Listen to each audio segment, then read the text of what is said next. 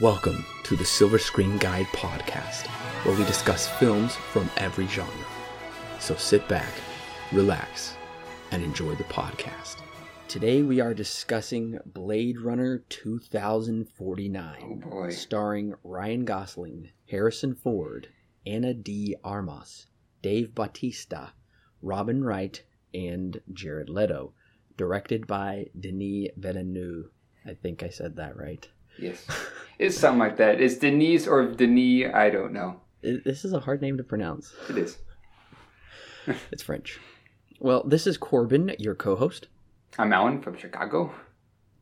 And we are very excited to bring you our very first, it's not weekend release, it's the weekend or two or three after. Yeah, by the time this goes up, it'll be the weekend. It'll be 2 weeks after its release.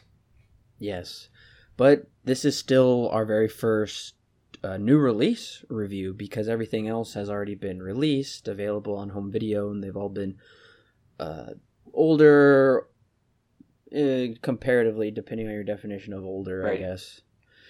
But we're very excited to bring you our review of Blade Runner 2049. If you haven't heard our discussion analysis of the original 1982 Blade Runner and its many iterations and versions, make sure to check that out first, because things we discuss in this will tie to the first film. And it should be said that Blade Runner 2049 is coming out, I believe it's been 35 years since the first one came out, and in the movie timeline, though, it's just been 30 years. Right, because in the original, it was set in 2019, and this one's set in, obviously, 2049. Right, exactly. So it kind of makes sense. Keep the number even. It's been 30 years, 19 to 49.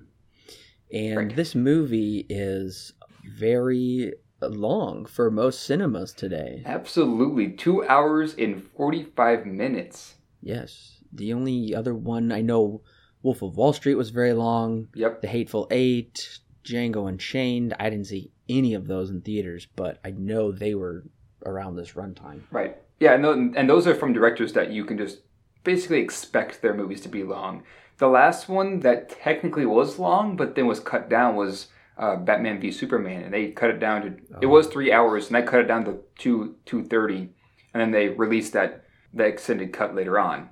And I was kind of thinking of Batman v Superman while watching this, just because this film has the feel of an epic, I would say, just because of how long it is and how just the grandeur of it and what it's like trying to accomplish. Right. And I know Snyder always feels like he needs to make these super long movies like Batman v Superman because he's like trying to make them into, quote, an epic. Yeah, or Watchmen.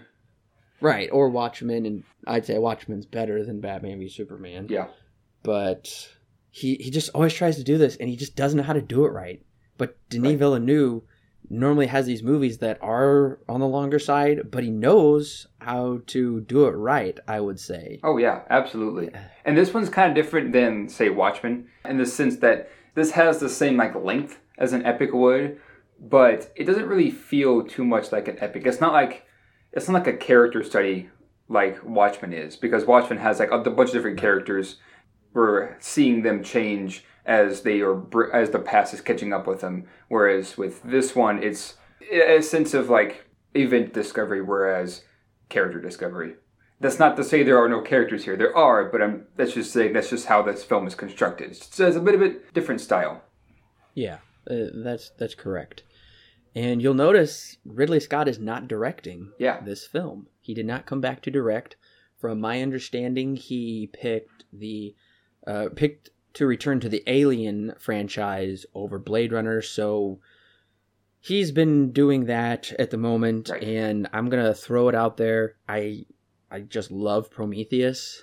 Now, as a prequel to Alien, well, that's different, but if you can kind of divorce it from Alien, then I think as its own sci-fi movie, I think it's a great sci-fi movie. Right. All by itself. And for me, I also think that maybe not having Ridley Scott come back to direct it was probably a good choice, because Denis Villeneuve what Denis Villeneuve does in this movie is crazy, and we'll get into it. And I think that Ridley Scott, that he directed the original, I think that keeping that original with him is like just about as perfect as you can get, and that he needs to move on to the different things because his newer style of film is completely different than his older style of making a film. And yeah, like I said before, there are things that Denis Villeneuve does in 2049 that are really crazy, and that only one person who knows what he's doing, like Denis Villeneuve, can pull it off. I 100% agree. And we'll leave our thoughts for the Alien franchise when we get to the Alien retrospective. But just seeing what Alien Covenant was, I'm really glad they went with a different director, especially a young, fresh director with just fresh talent and fresh eyes and who loves cinema and filmmaking.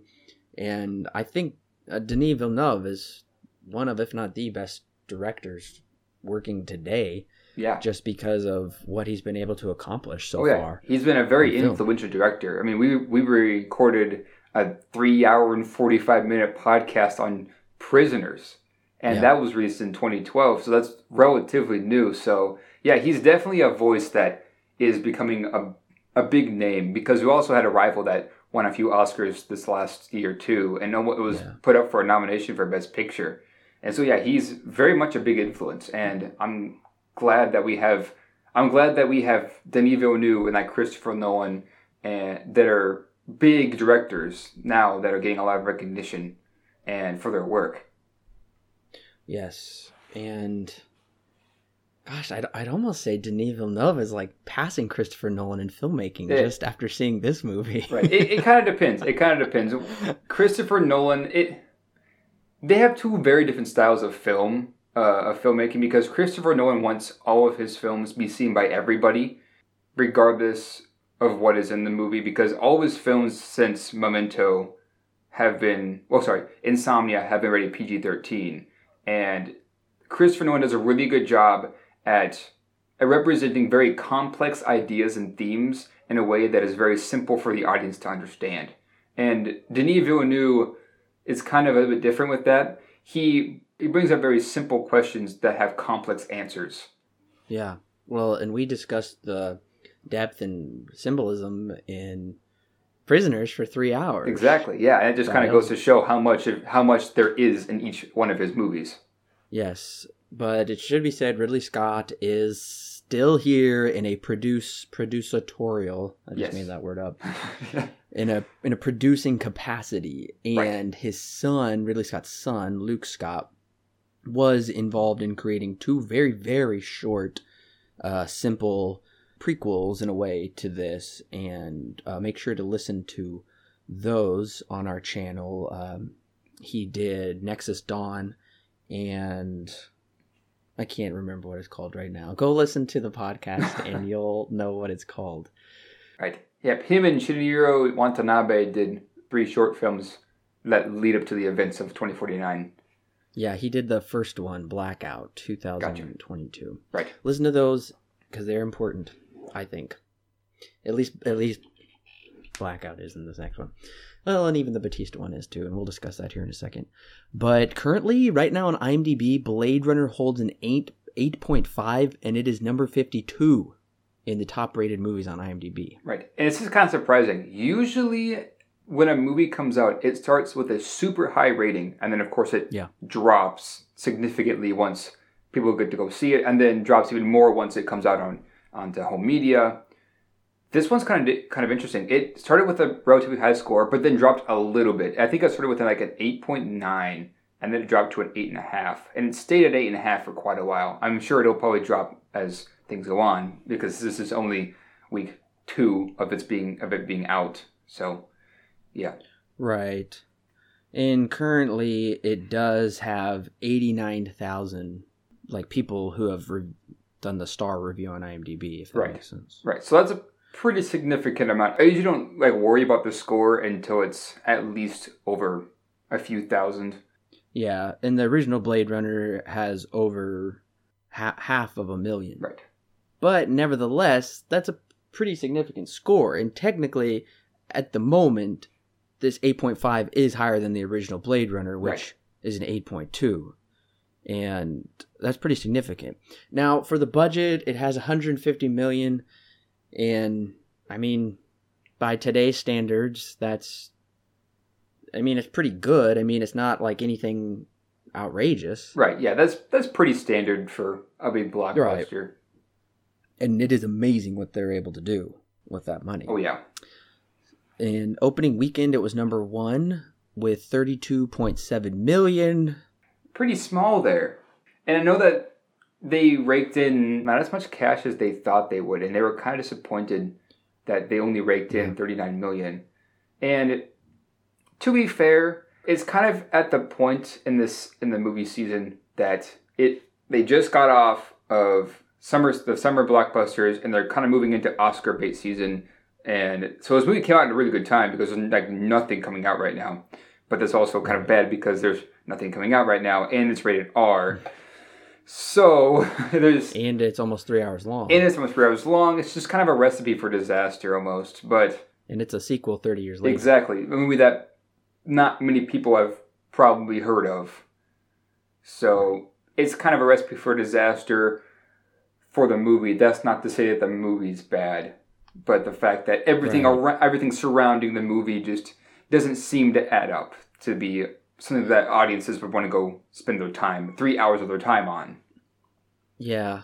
And in today's society of kind of just a flood of mindless movies where, just silly jump scare movies or big explosion Transformer movies, whatever, movies that don't really have a lot of intelligence to them, and that's what audiences have become used to. That's just the direction cinema's gone. It makes sense that not a lot of people have gone out to see this movie. Right. Because I know I went and saw it opening weekend, and after a certain point, I could tell the audience was getting restless. There were some groans. There were some people kind of tapping their feet, like saying, "Where's this movie going? Get on with it." Just the modern attention span isn't that long. Right. And especially considering with the dawn of home video and the pause button, you can watch movies in sections and parts. You can pause it and get snacks. You can do this and that. Right. So this was a very ambitious project that I think is worthy because I can tell it was done lovingly and for the love of cinema. Absolutely. And for the love of storytelling and not just for not a cash grab. Right. So, but at the time of this recording, the movie's been out for this is the second week, so it has grossed $60.5 million. Foreign, it's grossed $98 million. Worldwide, it's grossed $158.5 million. So technically, it has made back its budget. Right. And I'm really praying that it'll keep doing better. Not necessarily because everybody's like, "Oh, I wanted to do so well so we can get a sequel." That's not necessarily my reasoning. I just want movies like this to do well because, well, this is what cinema is all about, pretty much. And we'll definitely get into why we think it, because I'm in complete agreement with you, because this is one of those films that, regardless of everything surrounding it, you need to go see it because it is that good. And to be honest, I watched this film twice in theaters. In my first viewing, I didn't really know what to think when I walked out of the theater. And I took my notebook with me and I took some vigorous notes because I wanted to make sure that I got everything. And we'll talk about it. But I missed one scene. When we get there, I'll talk about what scene I missed. And it was a pretty integral scene. Corbin and I were talking about this before we started this podcast, and he laughed at me because it was an important scene, and I'm actually kind of embarrassed to say that I missed it. But regardless, it's very important, I think, and it wouldn't surprise me that this gets up for a few Oscars and maybe a Best Picture nom. I can see this definitely getting a Best Picture nomination. So I guess we'll see. Only time will tell what happens with this one. But this is a film that if you haven't seen it, please go see it because I would say it's very important, especially in today's society, which is, like you said, kind of what film's all about.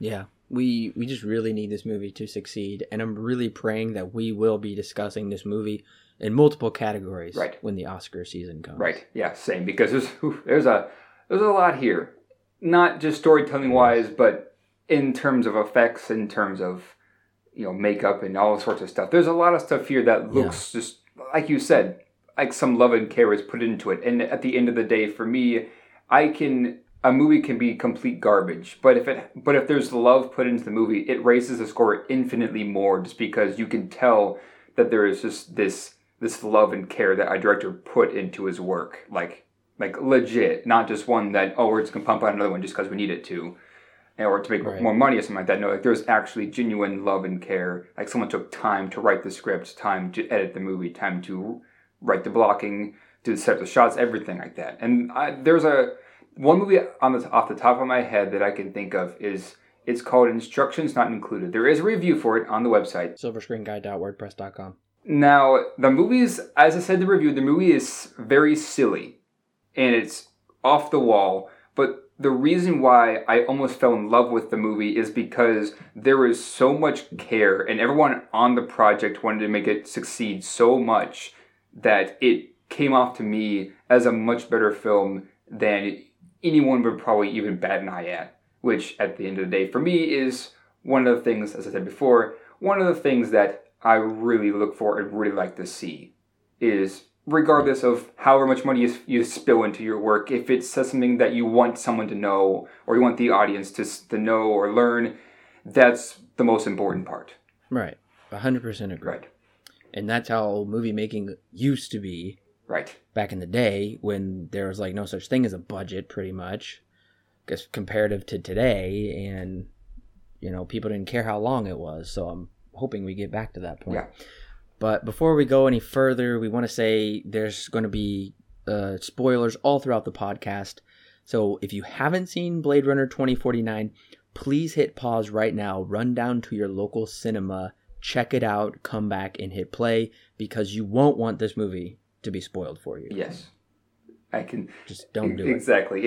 This is one of those that you really should just see for yourself before we get into spoiling things. Yes. And within 2 hours and 44 minutes precisely, there is quite a bit that goes on that, to give you a complete plot summary, would be kind of tricky. Yeah.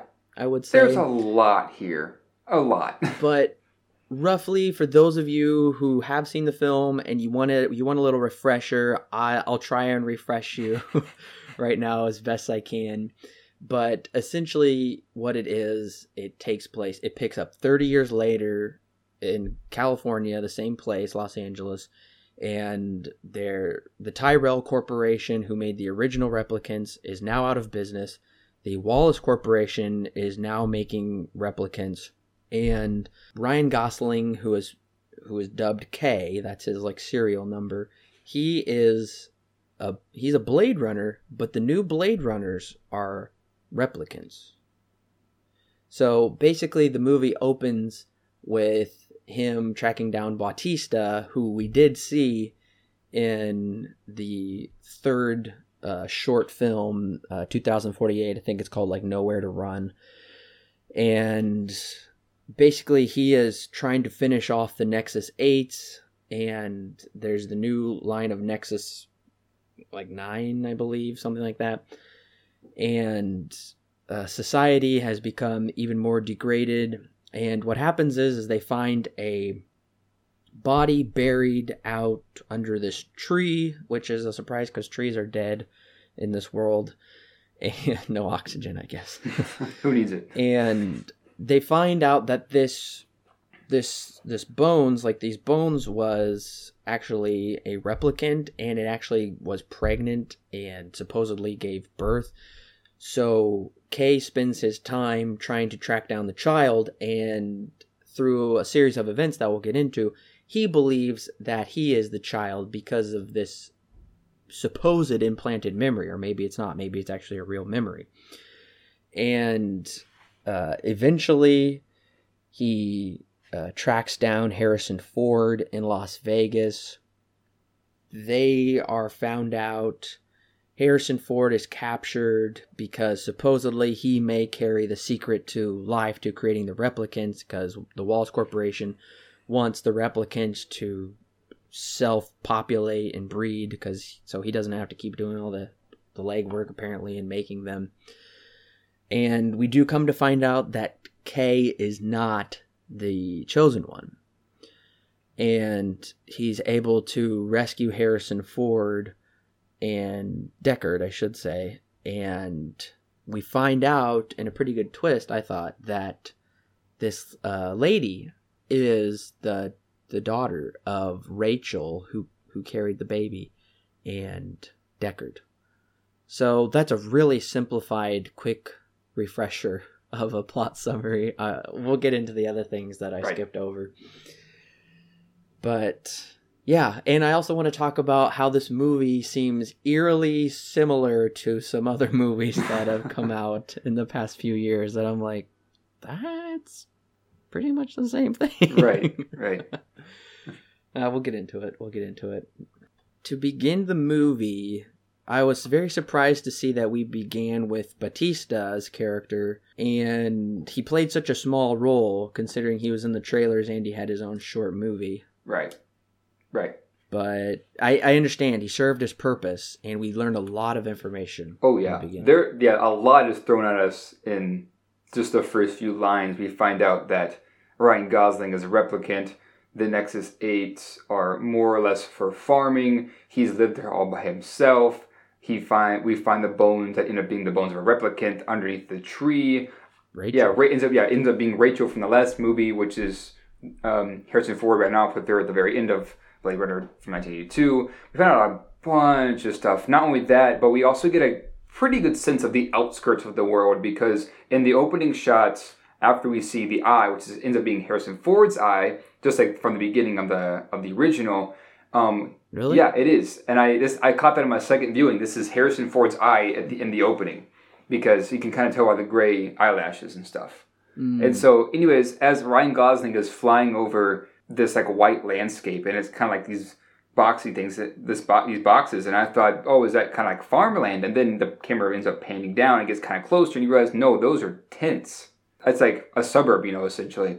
And then you fly over, and then it's just like this barren wasteland, and just a single tree and a small farm out in the middle of just nowhere, and you kind of get this pretty good sense of the outskirts of the Los Angeles region. And it's kind of interesting because it also kind of plays into the original Blade Runner and how the opening, both openings begin with like a replicant being retired, essentially, or in the original supposedly retired, and then in this one there's a change. So, and yeah, Ryan Gosling ends up retiring this replicant and all sorts of stuff. So there are definitely some parallels from the original to this one. Yes, and I am just immediately captivated by the cinematography, the visual effects, and even the sound effects. Just there's like so much attention to detail with the sound. Oh, absolutely. Yeah, we've got Roger Deakins back, which is, I'm not surprised that I would see him coming back, because this is Denis Villeneuve, and he's used Roger Deakins on a lot of his projects. Nearly everything, almost. Was Arrival? I don't think Arrival was done by Roger Deakins. I know Prisoners was, and Sicario, pretty sure. Yeah, Prisoners was, and this one's also done by Roger Deakins, and you can tell this film looks like a Roger Deakins film, and with everything else that he's done, it looks amazing. That's just irrefutable. I mean, there's like nothing bad I can say about the cinematography, really. I don't think I have any issues with it at all, or with the visual effects. It's just such a visual treat. It's incredible. Oh yeah, I mean, definitely worthy of best cinematography, and I would say worthy of best visual effects. By the end, we'll see if it's worth any more. But I think this movie has to win at least one, and I'd say probably for cinematography. Hopefully it wins a lot, because there's a lot here, and there's a lot of really good stuff here. Yes.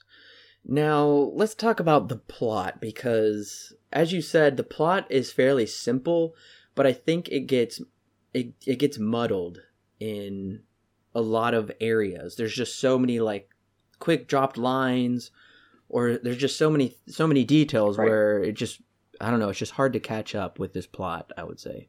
I'll bring this up now. One of the things, for me at least, is that when I first watched it my first time, I was getting a lot of information, and I was understanding a lot of information. And there were things I was picking up on that I was like, okay, is this what this is? And then the film, that is what that was. And I was like, okay, so I was right the whole time. There were small things like that. And for me, I don't know if this is like a detriment to the film or not, is that the film is kind of easy to understand in ways. Like, you can follow the plot and you'll understand like everything, and for me at least, and I was able to understand a lot. And when I watched it the second time, there were things that I noted. There were only a couple of things that I didn't see the first time I watched it. And for me, maybe on repeat viewings, like third or fourth or fifth time, that'll become an issue because then there's nothing new that I'm learning here. But at the same time, it's also good because then normal audiences can't pick up on things that are dropped. But I will agree, there are things that are kind of muddled in this movie, especially towards the latter half. There are things that I was confused on even on the second viewing, which I really shouldn't have been, I don't feel like. I felt the pacing of this movie was pretty good. Except there's always this issue in movies where you kind of like hit this middle mark and then the movie kind of slumps for a while because you've got like a meaty beginning and a meaty end, and because there's like paramount things that have to happen, clearly the beginning and end. But with the middle, it's just kind of like, okay, where are we going here? We need to get there, Right. That's how I felt. Right. See, I didn't feel that at all in my first viewing. I felt like when I walked out of this movie, I felt like an hour had passed. And this is almost a 3-hour film. Really? Yeah. And for me, I thought the pacing was almost perfect because there is a 2-hour and 45-minute film. But for me, it, like I said, felt like maybe an hour. And if you can do that with a 2.5-hour movie, you've done it right, I feel like. So I didn't have any of those issues that you were talking about. Especially my second viewing, it may have felt longer, but it didn't feel like 3 hours. Wow. So for me, it felt like 3 hours. Really? Or more. And that's not necessarily a bad thing because I love Gone with the Wind, and that's 4 hours. I'll sit down and watch that in one sitting. Right. I have no problem with long movies, and like I said, I think the pacing is great, but to me, I felt it because I don't know, like, and especially by the time we do get to Harrison Ford, I'm like, whoa, we've been here for like 2 hours, at least, or something. It just felt like, and that's what an epic is. Like Lawrence of Arabia, Dr. Zhivago, Gone with the Wind, those are epics, and they are very, very long, much, much longer than this movie. The Lord of the Rings: The Return of the King is probably one of the most recent, and that was 4.5 hours long. Right. So I felt the runtime, but I don't know. I like loved every minute of it, except like I said, there was just probably this middle section where it was just like, where are we going with this movie? Right. Where is the plot going to take us? Right. And maybe we'll get there as we move through this series of events. Because I didn't have that at all when I watched it both times. But I think I might know what you're talking about. Yeah. I really enjoyed Ryan Gosling's character. Oh, absolutely. In this movie. I really felt for him. I think one of the most surprising things that I felt during this movie was the relationship that he has with his kind of like hologram wife, I guess. Right. I found myself actually really touched by their relationship just because Ryan Gosling is clearly, his character Kay is really wanting just this human touch and some kind of affection and just wants to come home to somebody. Absolutely. And when they're like in the rain and they're like so close to like touching and kissing, but they can't, my heart was breaking, honestly, because I'm like, man, what a horrible, sad life to be like that close, but like so far and just get interrupted like that. And it's just, I really felt for him. Yeah, exactly. And this is brought up later too, about a little bit over halfway. There's the scene with the hooker who comes in, and then the hologram kind of like overlays her skin with the hooker's skin, so it's kind of like she's become now a physical form. And yeah, there is a big theme in here about like what exactly is true love, because whether or not you think Ryan Gosling is a human or a replicant, we'll get to that in a second, it's irrefutable that he has some feelings for Joy, which is that hologram's name is Joy, Joi, right? Which is kind of interesting. And so we have this huge theme of love, and this is kind of touched on in the original, but not nearly to the extent that this one was. And essentially, with this one, it's like it's gotten to the point now in this world, with this created world, that even holograms that have just like artificial intelligence. Yeah, artificial intelligence. They are so lifelike that you can have a relationship with them. So when Ryan Gosling gets that new thing, the stick, or the Emanator, I think is what it's called, and she's able to walk around with him and like essentially go with him where he wants her to go instead of just being in the house, even Ryan Gosling, he's like, yeah, this is a step up. And the first thing they do is they go outside in the rain, and she almost quote unquote kisses him, and they have this kind of moment until, of course, he's interrupted by his job and stuff like that. But we have this big theme of love, and I'm sure we'll explore that a bit more as we go on because it gets pretty complicated, and especially if you have replicants that are beginning to understand what love is, then we have maybe a bit of an issue, you know. There is, like you said, there's like a really big commentary on what is love, but what also is, like, how is that in context with like our human sexuality, I guess. Exactly. Because this movie does feature some interesting choices of nudity, I would say. Yeah. But in a way, I can understand it, just like I could understand the nudity in Denis Villeneuve's Enemy with Jake Gyllenhaal.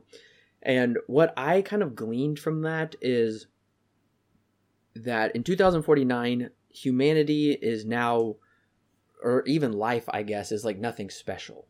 Right. Because humans can make life, you know, nearly perfect, and like Wallace, played by Jared Leto, is nearly kind of like God in this way. Like he's this blind guy who can like create these people, but they really don't have any value. And that's when it gets tricky and interesting, because then we come to find out that a replicant, a created artificial human, is able to become pregnant and produce a baby. Exactly.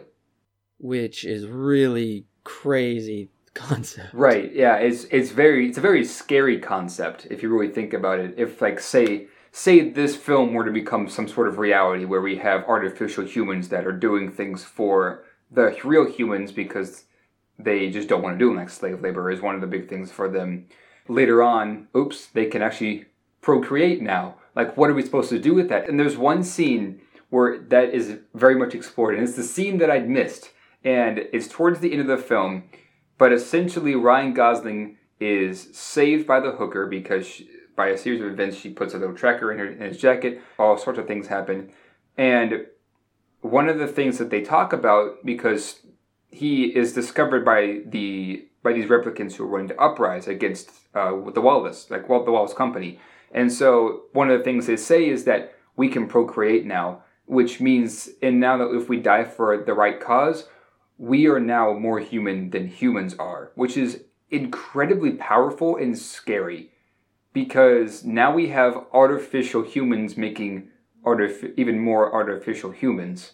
And one of the things they say is that if the word that there's a child out there that was born from a replicant gets out, it will break the world. And it's like, yeah, that's kind of right. If this were to become a reality, and we come to find out that one of the robots that we've created are now able to procreate themselves, and they're biological robots, it's a bit of an issue, because in that sense it kind of asks the question, then what's the point of humans in the first place? If we have artificial humans that are already better than the real humans, then what is the point for the humans to exist at that point? And it kind of sounds like a cliche, and I have down in my notes that it sounds like a cliche, but this is a sure case in what I like to call the Inside Out syndrome, where they take a cliche, but they use it in such a way that it becomes not a cliche anymore. Because with Inside Out, they had all the different personalities in the head, but they used that cliche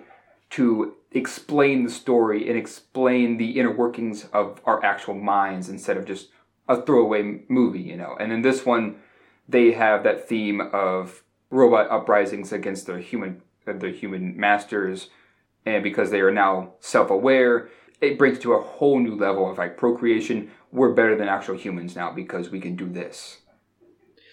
Yes, and I like what you said, because it kind of takes this cliche and it turns it in a whole new direction. Right. I feel. Because I believe that like cliche has been heavily popularized by Terminator, Rise of the Machines, what happens when they become self-aware and they try to overthrow us. Well, I'm kind of on the replicant side in this because the replicants have been hunted and outlawed and they desperately value life. Right. And now that it's possible for a replicant, and we only know of one so far, this child that Rachel bore that was procreated with Deckard.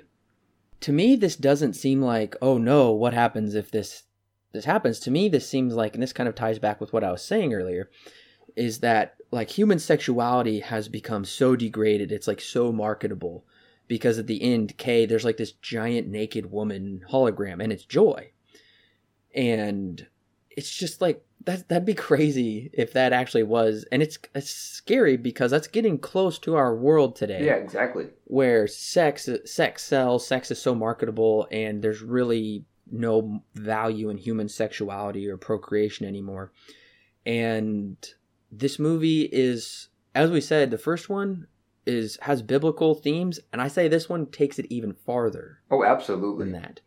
And I think one of the most mind-blowing lines in this movie that I think truly kind of made it an epic and just truly incredible is when Deckard and Wallace are talking, and Wallace says to Deckard, he quotes Genesis, he quotes scripture, and he says, "And God opened Rachel's womb."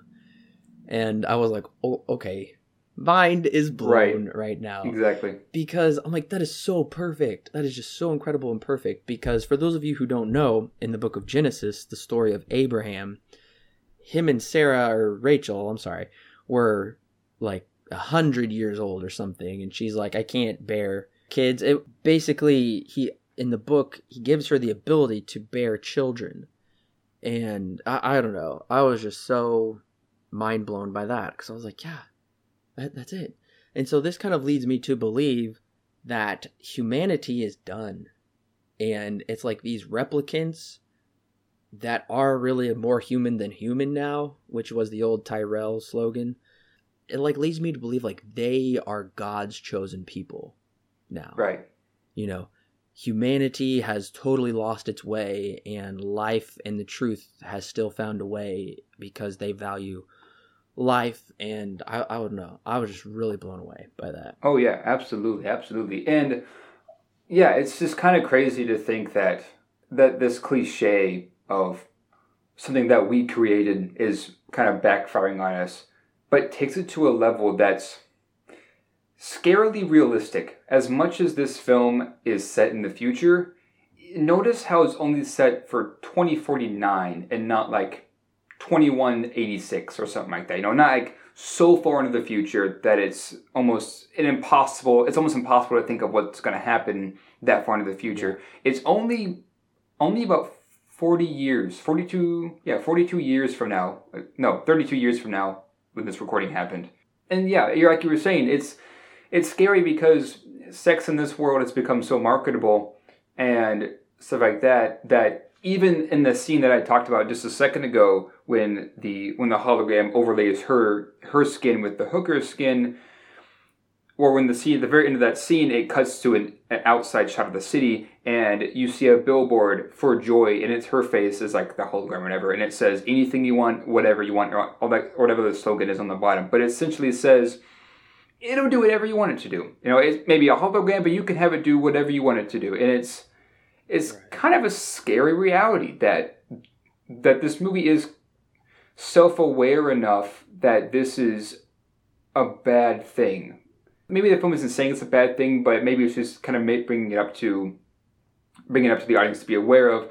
But at the same time, well, I think it is. At the same time, though, it still asks the question of what is true love? Because with Ryan Gosling's character, he may be a replicant, right? Or he may not be. We'll have to talk about that. But at the same time, it has this theme of what is true love. And that's the bigger theme. It's also not the last one, but it's huge here. Yes. And we also see, like, the hookers, we see, like, this, like, sex bar or something. Yeah. Like, people kind of, like, having sex through this frosted glass. And I was like, wow. I was like, that is really disturbing. but it seems about right because the humans have become so animalistic with just their debased desires and animal instincts. Right, exactly. That they're just giving in to the sex, and also when we see the replicant, that completely naked replicant that Wallace creates. Right. And he says that we've colonized 9 worlds, and he's like, but I need them to recreate so we can just colonize the entire galaxy. And he truly has a God complex and thinks he is God. Oh, yeah. And he says, but I can't figure out how to get... He's like, I can figure out the space out there, but I can't figure out the space here, which I thought was really poetic and nice. And he puts his hand on her womb. Right. He can't figure out how to get them to procreate. And he attributes it to Tyrell. He thinks Tyrell figured out the code of actually having, instead of like just making these replicants through artificial means, them literally, having intercourse and creating children. Right. He thinks Tyrell did that, but I don't believe so. I believe that it's kind of like what Bautista's character said in the beginning. He says, you've never seen a miracle. And that's what I think it is. I think Deckard and Rachel procreating is a miracle, and it's of biblical proportions. And clearly Wallace knows that too, or else he wouldn't be quoting scripture. Right. And it also shows you that humanity is not completely supreme, because Wallace can't figure it out. He can make a human, but he can't have them truly do that. And that just, even though humanity thinks like we can get like so technologically advanced, like there's still no way that we can like create something that will procreate itself. And there's even one line that Harrison Ford says when him and Ryan Gosling are talking, because Ryan Gosling finds out through a series of events, when the kid was born from Rachel, they made a plan to hide the kid completely, because they did not want this to get out, which is smart because, as we find out later, it would break the world, right? And so one of the things that Harrison Ford had to do for his side of the plan was to get out and to just leave. And so he was gone before the child was even born. And Ryan Gosling said to him, well, how could you even do that? How could you just leave? And he said, sometimes to love someone means to be a stranger. And I thought that was just a really interesting line, because, but I mean, if you really think about it, it makes sense, because if Harrison Ford was to stay with that child, they most likely would have been discovered. And if someone found them and found out that Rachel, this replicant, had procreated, that's not good. That's really not good. And so the plan was to just hide the child and get out, just to act like she never existed, on all this kind of stuff, because if that got around, that would be bad. And society, whatever is left of humanity at this point, because if you really think about it, the world that 2049 is set in is very much anti-humanity, and it's in a sense where now we have replicants that can do anything that we don't want to do. And that was the theme from the original. They were just doing slave work and essentially all that kind of stuff. And then of course they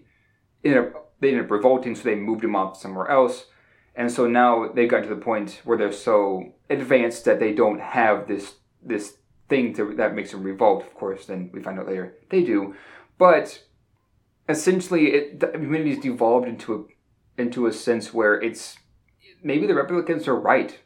What else of humanity is there if they're already better than humans to their minds, and what the replicants are made for, it's almost like there is no reason for humanity, because they do everything for them and they're doing nothing. And in that sense, it's just kind of like, yeah, maybe the replicants are right in this situation, because if they can already do more than humans are going to do, then what is the point for humans to exist?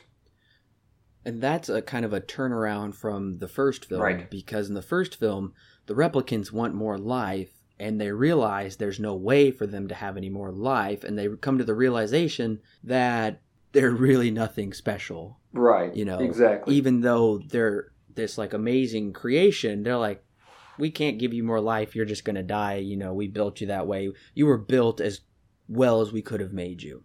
Right. Whereas now in this, it's like, well, humanity is actually nothing special, but the replicants are these really special beings. And I think something that's I don't think I've heard anybody else talk about this, but I think it's really possible. It could have been thought of when crafting this story. Is Roy Batty is in some way kind of a Christ figure. At least he is in the end of the first Blade Runner, because we see him pierce the nail through his hand, right, just like Christ was crucified with the nails through his hands. And we also see him holding a dove, which is clearly a sign of the Holy Spirit. Ridley Scott clearly knew these, Christian images when he put them in the film. And at the end, he says, time to die. And then the dove ascends. And then 30 years later, we're getting this kind of, it's time for these replicants to really live. And so it almost seems like, I don't know, that in a way was kind of a miracle. And Deckard kind of saw that miracle. And I'm wondering if in some way that's connected, if that, beginning with that kind of like messianic death of that replicant kind of kicked it off for the rest of these replicants 30 years later, and right. If you remember, Christ's kind of like spiritual and cultural revolution took place 30 years after he was born. Right. So there's a lot to be explored with that, I feel. And I think there is a connection there. Oh, yeah. That absolutely. I just now thought of and discovered. Absolutely, yeah. And like with every podcast when we do this kind of discussion, we always find out more things in the film that we personally didn't know just by talking to each other. And yeah, one of the things that I was thinking about when you were talking just now is, now we know that replicants can in fact procreate because of Rachel. Is there such thing as a perfect replicant? Like one, because let's say we take it to genetics, and let's say that they work roughly the same way as human genetics do, where you have the two pairs come together and you get traits from each one, and then that becomes, your personality, your body type, all that kind of stuff, the basics of procreation on a human form. So if, say, we have a replicant that's good at farming and really, really strong, and a replicant that is good at something else, have them come together, and then those two personalities, the chromosomes or whatever is made up of them, come together, and then they join together, and then that person mates with somebody else, and it just keeps going. Would there be a pinnacle, like the perfect replicant, and everything after that is the perfect replicant? Well, I would say that's probably what Wallace is trying to eventually work towards, which is very, I don't know, Hitlerian, with kind of creating the perfect race. Right, yeah. In a way. I don't think that's possible. I think it's interesting, and I think that's exactly the point of what they want. They want to create like this perfect species of humans, but they can't. And we even see, like, at the end, in that super intense fight between Kay and Wallace's, I don't know, assassin replicant, she says, I am the best. And she thinks she's probably this perfect replicant, and we find out she's not.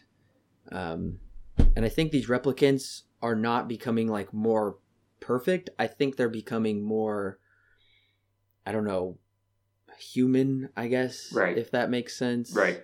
So they're not like becoming these like lofty angelic beings, but they're becoming more human. They're kind of replacing the humans in that way, whereas the humans are becoming more like the animals. Right. So in that case, then we probably should get into, since we're already here, we might as well get into Officer K. Is he a replicant or a human? Because there seems to be evidence that, once again, goes both ways in this situation. Maybe it leans towards one more than the other, because in the opening week it's clearly defined that Officer K is in fact a replicant. I think what's more ambiguous is whether Deckard is a replicant, right, or a human, but I'm pretty sure the final verdict is that K is still a replicant, and I believe that because Bautista says, do you feel bad like killing your own kind? And he confirms that he is, but then it's called into question when he believes it's an implanted memory. Right. And then he goes to that place and he's like, oh my gosh, the horse is still buried there in this kind of weird warehouse place. Right. So then he believes pretty much that he's a human and he is probably the child of Deckard and Rachel. And then we come to find that he is not the child, and the lady who is kind of in charge of this revolution, she says, we all wish it was us. And we learned that those memories of the horse are of Deckard and Rachel's daughter, who is the lady who creates the memories.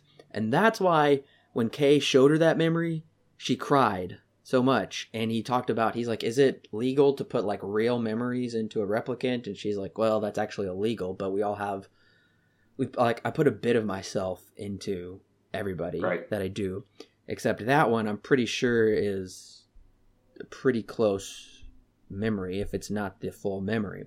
So I believe the deciding factor is that Kay is replicant. And something else that should be noted that kind of confirms that, I feel, is he's able to take a lot of punches and stabs and live.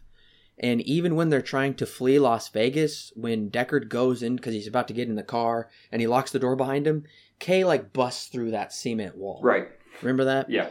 Which would be pretty much impossible for a human. For like a good half of the movie, I did believe that Kay was actually a human and he had been tricked somehow. But then I'm pretty sure it reconfirms that he is a replicant. Right.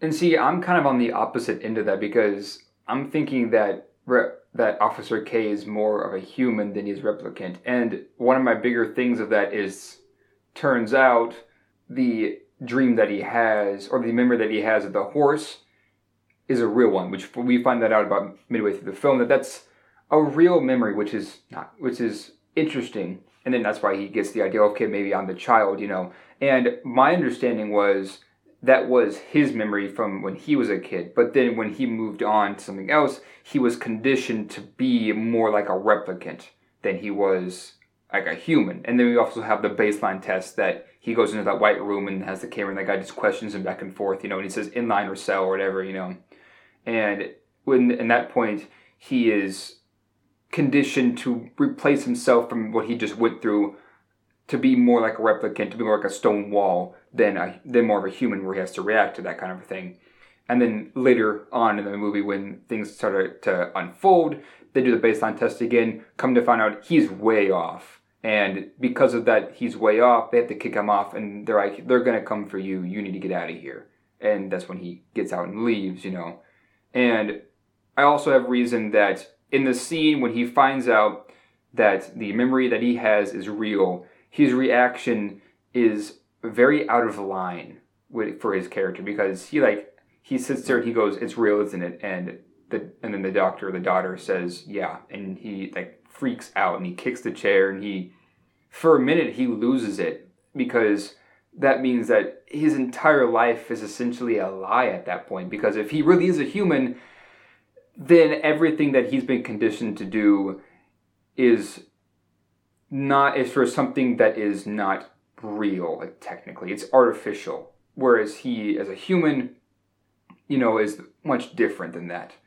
So, yeah, who knows? Maybe there is more evidence that in one way or another, and there's just stuff that we're both missing, or maybe he is one or the other. I don't know. I feel like that he might be a human more than he would be a replicant. But there is stuff that goes kind of both ways. Yes, and I believe the movie wants to lead you to believe that for at least clearly he begins as a replicant, but then the movie wants you to think he's human. But then I think I'll have to revisit it, but I'm pretty sure we come to find out that he's still a replicant, and that memory was the girl. Right. I don't think the movie necessarily states that he is or is not a replicant at the end, but it does say that he thought he was the child, and then, she's like, no, you weren't the child. There was definitely a ruse set up to kind of mask the newborn daughter that was a replicant, and then we have that scene where he's looking through all the DNA files and stuff like that. Yeah. And then he ends up finding two matches, and it's a boy and a girl, and they're both just gone. Right. And the girl, I believe the girl said the girl was dead. Yes. But that was to hide her. Exactly. Because she wasn't dead. And that's because clearly his daughter is the lady that's encased in that glass because of her immune system, which I think is kind of a bogus story. I think that's meant to keep her safe so she doesn't get out. Right. Okay, this brings up two things that I wanted to touch on. Okay. Is I felt that when Kay has this revelation about that wasn't a little boy in the memory, that was a little girl. I felt like that was too close to Christopher Nolan's The Dark Knight Rises, when we find out that Bane is not the little kid from that prison pit. Right. It's a little girl. That's Talia al Ghul. Well, spoiler alert for Dark Knight Rises. Right. You should have seen it by now.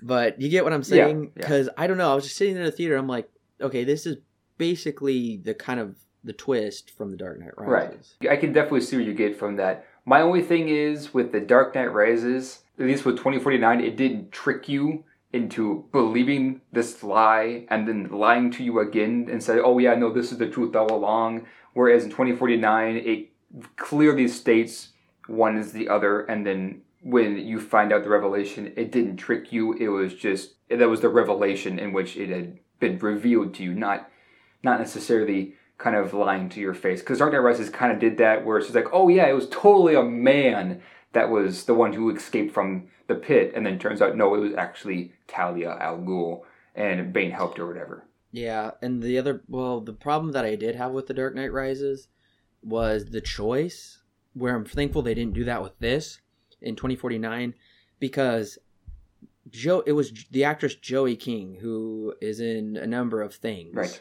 that are not really, off the beaten path that nobody's heard of. So when I was watching, I was like, okay, that's interesting. Christopher Nolan picked a girl, Joey King, to play a boy's part in this. And then it happens to be a girl. I'm like, well, that kind of ruined it for me because I already knew that was a girl. Whereas with this, I did not know. I thought that was a little boy. Right. Who was getting beat up trying to hide the horse. Right. And I thought that was a little boy. And then I was like, oh, okay, I guess I can see it now with short hair. But so that was good. They didn't make that mistake. You're right. It is kind of similar to The Dark Knight Rises, but I'm just kind of glad that it doesn't lie to your face about what exactly the twist is, Yeah, I agree. Yeah. But the other thing that I thought it was a little similar to was Deckard and Rachel's daughter was kind of similar to Rey in Star Wars Episode 7, The Force Awakens. Mm-hmm. Because in 2049, she's like, well, my parents left me and went off world, and I can't leave this place, and blah, blah, blah. And Rey in Star Wars, we clearly see a memory of her being left there. Right. And she never leaves Jakku until a certain point. So that's really similar. Right. Yeah, you're right. I see it. I definitely see it. And yeah, I would say at least with this one, I guess we talk to whether it's good or bad, Rey's parents' decision to leave her on Jakku, because we haven't been revealed who exactly the parents are yet. Right. But at least with Blade Runner, it was definitely a safe cause, because otherwise the entire world would just implode on itself if they find out that she is a child of a replicant, I mean, that's not really that big of a deal. Right. It's not really that big of a problem. But for a movie that is really its own thing and creative, I was a little surprised to see those plot points were pretty similar to recent films. Yeah. At the same time, though, with the daughter being left where she was at, I feel like that's comparative to everything else in the movie story-wise. That's pretty minuscule. It's more or less just a choice that they needed to make that made sense. Not necessarily one that needs to fit in the story literally or allegorically or something like that. Yeah. Well, let's get to the big issue. There's no right or wrong answer as of yet, but do you believe that Deckard is a replicant? I'm gonna say that Deckard is a human, because how was he able to impregnate Rachel if he was a replicant? And it's very clear that Deckard if he is a replicant, he's an older kind of replicant. And it's stated in the movie that it was kind of Tyrell's plan all along for Deckard and Rachel to get together.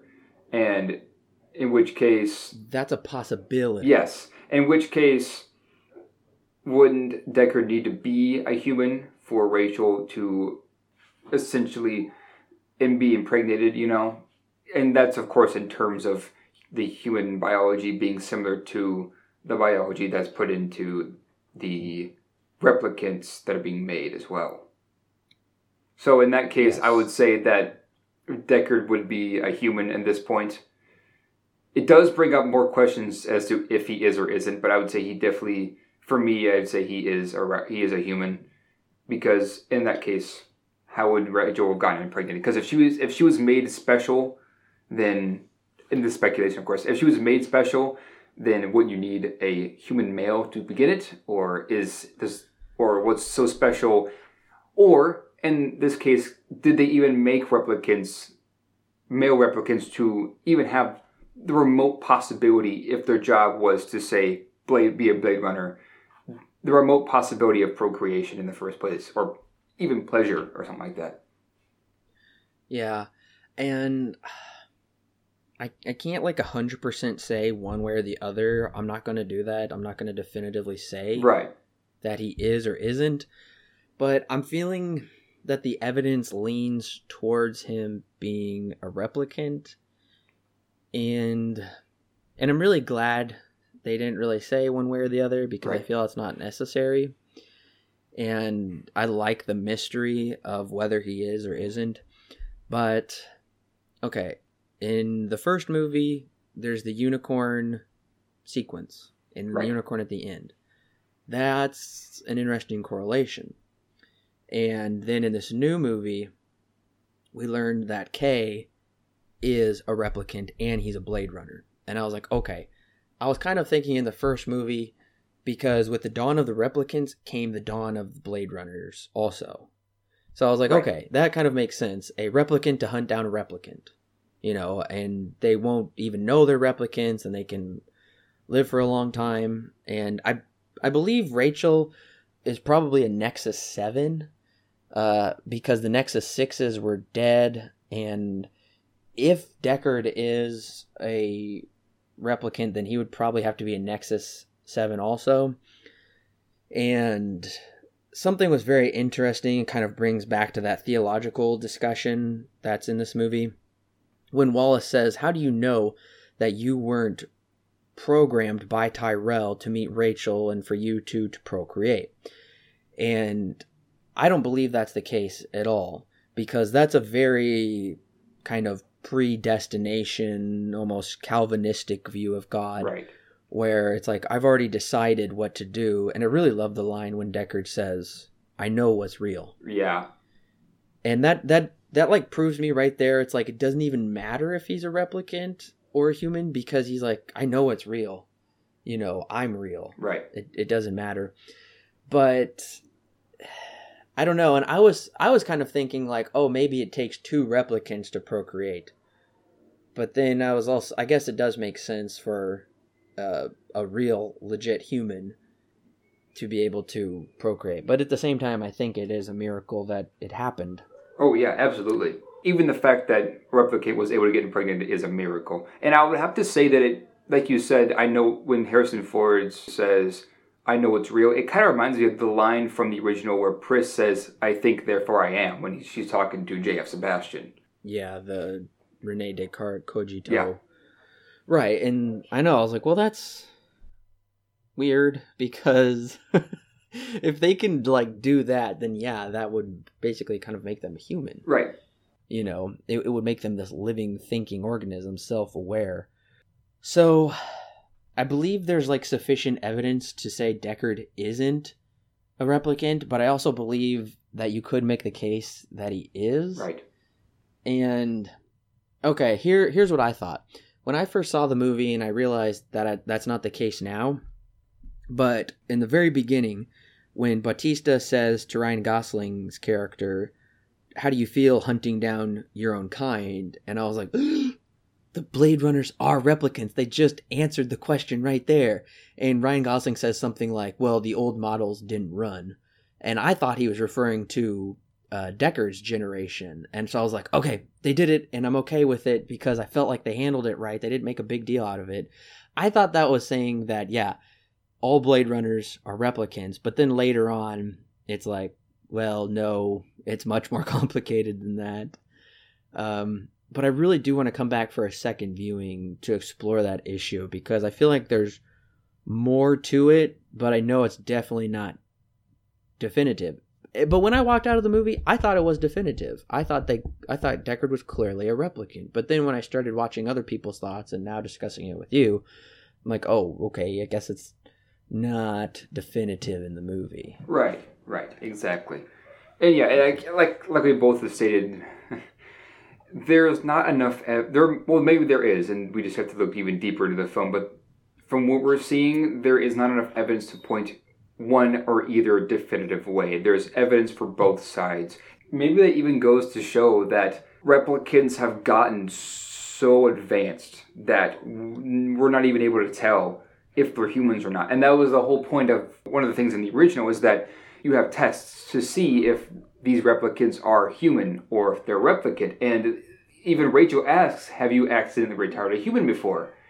Which, Harrison Ford doesn't exactly answer that question, but... And she says, have you taken the test yourself? Exactly. Then she says that. And so it's very clear that replicants are getting very advanced, and maybe in this world we don't know because in this case, they're already better than humans in their minds. So if they've gotten so close to what a human is really like in terms of personality, then maybe we won't ever know. Because if they're so advanced at this point that we have to ask the question, okay, are they or aren't they a replicant? Maybe that in and of itself is the best question to ask. Instead of, is he a replicant or is she a replicant? It's more of that's just like, if we're so lifelike, then yeah, it becomes an issue. So do you feel that Deckard's entrance into the film, do you feel like it came at just the right time? Or do you feel like it came too late? Because I was surprised to see that Kay took up mostly the whole film. And I was like, okay, this actually makes sense. It's a good thing Harrison Ford had his own movie with the first one. And I really liked that we focused on Kay. And I'm going to say it right now. I felt like Harrison Ford came in they found him at just the right time. Oh, yeah. I completely agree with you with this one. Because I was wondering myself. I think he doesn't come in nearly like 2 hours. Yeah. He doesn't come into I think hour and 42 hours or something like that. And so when he came in, I was just like, there he is, But at the same time, I was just like, well, we've had so much to do up until this point.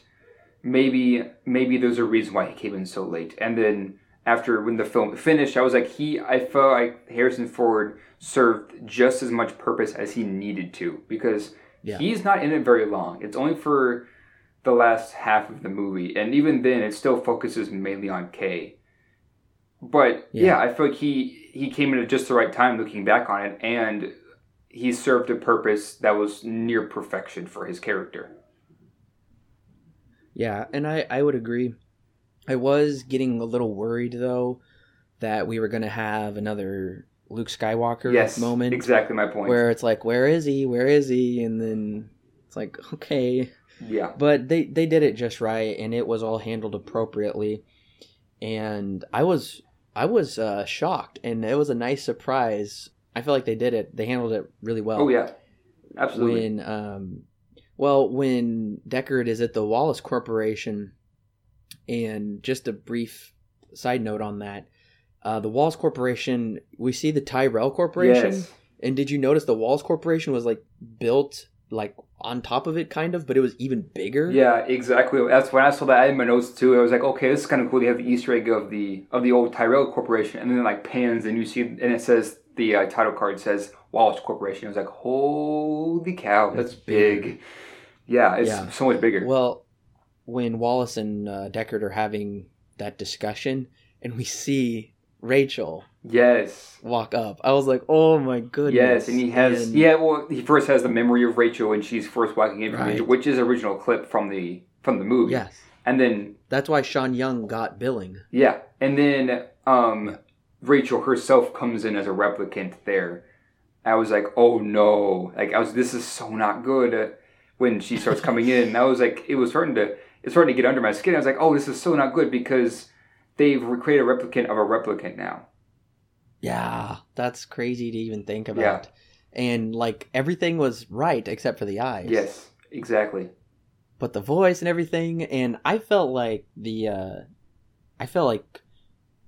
she looked real, pretty real to me, like the original Sean Young from 35 years ago. Oh, absolutely.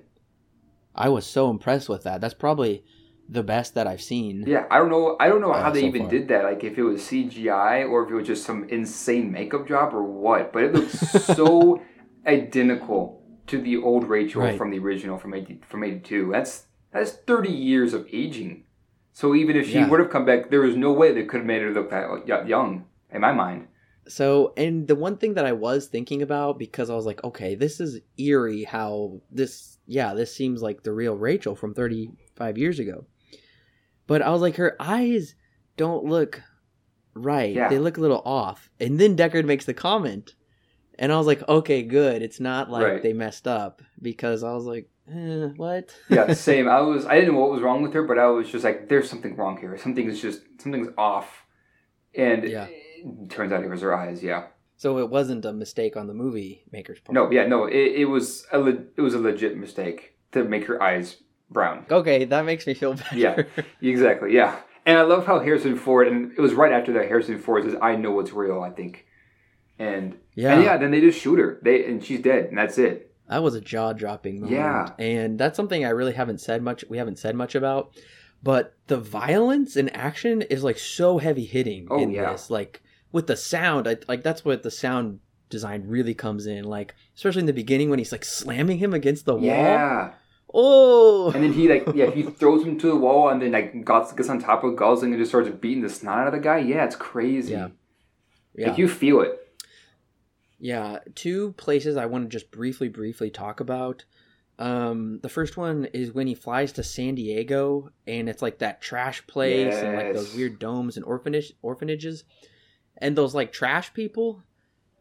That felt really weird to me. That almost took me out of the Blade Runner universe a little bit because I'm so used to, the Blade Runner from the original, and this was like pretty close. Like it was really lovingly recreated, that world, except of course updated a little bit because it's 30 years later. But with that I was like, this is, I don't know, it just kind of went to a weird place that I didn't expect it to go to. Right, yeah. And see, I had the complete opposite reaction. It didn't bother me at all. In fact, I was kind of liking having a new location to go to in the universe of Blade Runner. Now we have the city, we have the outskirts, which is like the farmland. We have the city, and now we have the wasteland, And those are, and then we've added, instead of just being, just the city and the Tyrell Corporation, or anything inside of Los Angeles, now we have two different places that we can go to now and explore, which is the outskirts and the wasteland. And I honestly loved the design of the wasteland, especially when they go into like that slave labor, like when they're ripping out computer components from motherboards and stuff like that, the whole place is under a giant satellite dish that's just falling on the ground. And it's just, they use whatever they need, and it's really, really cool. And it's kind of the opposite. It's the complete opposite of the city life, because the city life at this point is getting up to a point where it's like almost perfect everything, and it's like the almost perfect utopia and stuff like that. Although it still keeps that grittiness from the original that's still so present. And then they move off, and here's the wasteland. The almost complete opposite, because they're living on scraps essentially. Yeah, I can understand that. Right. I would say my favorite design and place was Las Vegas. Yes, that was cool too. That was just super amazing. I was really amazed by how real the setting of Las Vegas was. Oh yeah. I 100% bought all of that, and I don't even know what was real and what was CGI, because all of it seemed real to me. Right. Yeah, see, that was my thing too. Yeah. The orange of everything, and just like the abandoned area, like the abandoned hotel, like just some of those shots were gorgeous, and I'm just like, holy cow, this is amazing. And those giant naked women statues were bizarre. Oh yeah, absolutely. For the first part, I was just like, oh wait, are we going back to the original city from the original Blade Runner? And then it turns out I was actually wrong about that. It's Las Vegas. I actually guessed it was Las Vegas because Wallace's right-hand lady assassin they're like, where's the only place that he could hide that like a nuclear bomb went off? Right. And like I see California over here, and then they scan over a little bit. I'm like, okay, that has to be Nevada, and I'm assuming probably Las Vegas. Yeah.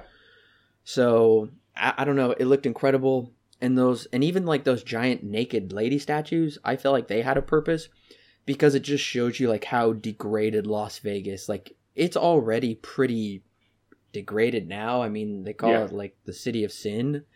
Then it's really like that in the future. Right. So it totally made sense, but I was so blown away.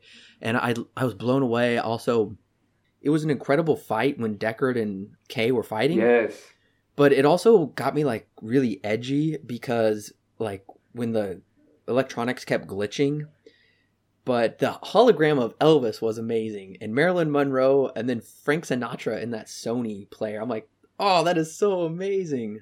Yeah, and it kind of just goes back, and it's just like, yeah, remember the old times. And in my notes, because I didn't know at first that this was still set, like this setting when this was made is still kind of new. And so when he went in, I had my notes like, oh, it's the old versus the new, or something like that, or the new meets old or whatever. And then come to find out, it is actually still got some new stuff in it with the holograms and stuff. It's just made to look old. But yeah, it all looked great. And well, the use of color. Yeah, it was great. Yeah, great use of color, great use of sound, because you hear when there were random times when Elvis starts singing and then just cuts off. And then you hear just like reverberating around the room, and then things would just switch back and forth. And it was, and I love this fight too, because Harrison Ford just wails on Gosling for a while. And I was in my notes, I was starting to geek out because I'm just like, this is so cool, just seeing these two great actors just beating the snot out of each other. And I heard that Harrison Ford actually punched Gosling in this scene. He actually got a fist to the mouth. Yeah, that's what I heard too. I was like, oh. That's what I heard too. And I really like that. Yeah, kind of the new versus the old. And I really think it was the perfect choice to cast Ryan Gosling, because in 82, Harrison Ford was this young guy. He was the perfect choice for Blade Runner. And now we have Gosling, who is also this young, prolific actor. Right. And it totally felt like a perfect choice for them both to be playing Blade Runners. And I don't know. I was so impressed with the Las Vegas sequence. Oh yeah. They couldn't have gone. I think Gosling is the perfect choice for this. He just works so well. Yeah, just amazing. Yep. And the other scene, and this is one of those movies that you wonder, like, wow, we're on the verge of something huge, but are we going to go there? Right. And that's when they talk about the replicant uprising. And so I'm like, okay, are we going to get that in this movie? Because there's always that feeling in certain movies where they're kind of like setting you up for something like super big and epic. Right. And normally the movies that do follow through with it are bad because, I mean, you can't do that in a movie because you're going to really compromise that climax and achievement for just cramming it in there. So I'm glad they didn't cram the replicant uprising in there. And they probably also didn't just for for the sake of like coming off as like cliche or something. Because as we've already talked about, like this, like, oh, we're starting a revolution and uprising. Well, that's pretty common in a lot of movies, honestly. And the one that's coming to mind is Hunger Games. And even in Star Wars, the rebels are fighting back, Right. So that's pretty common. And it was almost a little disappointing, but we're not there yet. And I can see what they're trying to do with it. So it made me question, like, okay, well then how is this movie going to end? Right. Then. And I felt like a battle on a smaller scale was the appropriate battle. And honestly, I was white knuckling my seat. My heart rate was elevated during this fight. Oh, yeah. It's just this amazing fight where he's just like shooting them and he shoots them out and they're in the water. And I honestly thought that Kay was going to die right there. He was going to lose. I thought, man, this movie's dark. He's going to lose, Right, yeah. No surprise. Right, and yeah, my thing is, this is the scene I was talking about. What I missed is when they were talking about the uprising. And like I said, this is a very integral scene because it kind of points to the fact that these replicants are now they've now become self-aware, and that, as you said plenty of times before, they think that they're now better than humans, especially if they die for the right cause and become like basically martyrs and stuff like that, you know. But at the same time, yeah, this scene at the very end is very. When I was watching it, I was like clenching my notebook, and I was like, I couldn't take my eyes off it. There were times in this movie that I didn't want to look away and take notes because I was so into the scenes and stuff like that. And yeah, that's kind of my problem, is that when I did need to take notes, there was one scene that I missed. That's kind of my fault. I'm embarrassed to say that I missed that scene because it's a pretty important one.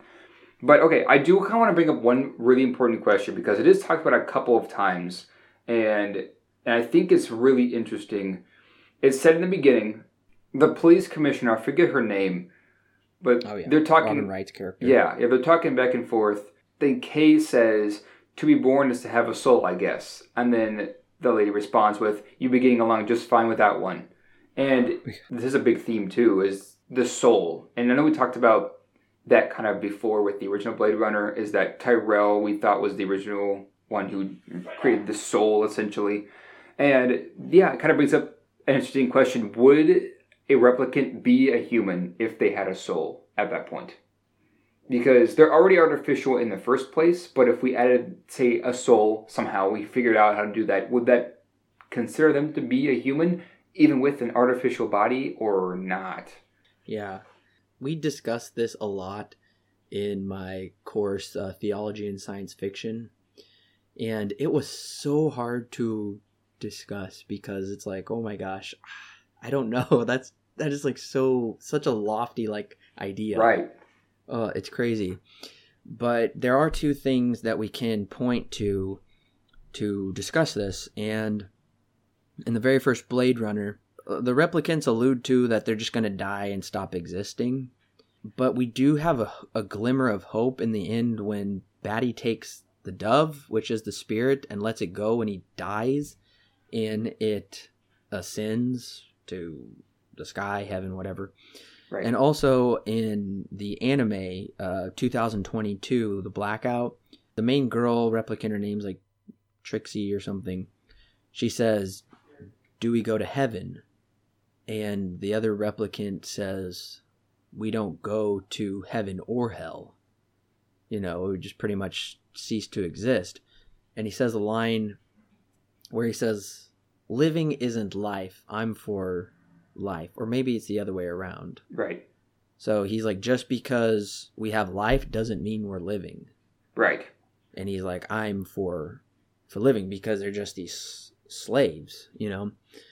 And it's really hard coming down from like a Judeo-Christian mindset to say, if they're aware enough to question their like eternal state and soul, then it seems hard to think that they wouldn't have one, because that seems like, I don't know, it just seems like very cruel of God somehow, that he knows there would be this like creation that is like outside of his realm of like salvation or something.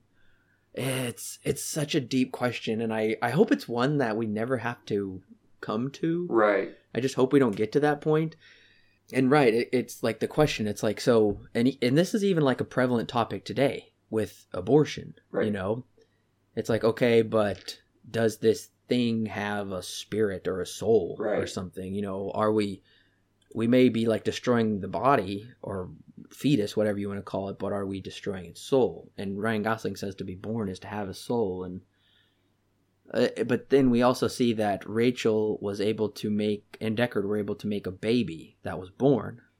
Right. And that means it would have a soul. So, gosh, that's so deep. We could talk for hours trying to decipher it. But what do you think? I'm kind of with you. I don't know. Because if replicants are to a point where they're self-aware that a human soul, or a soul in general, needs to exist, then that's even scarier, I would say. Because the human soul, comparative to what we think as humans, is very important, and it's the thing that kind of makes us up. This physical, we can have the physical body and everything like that, you know, but it's the human soul that is really the root of it all, because without it, then we have an issue, of course.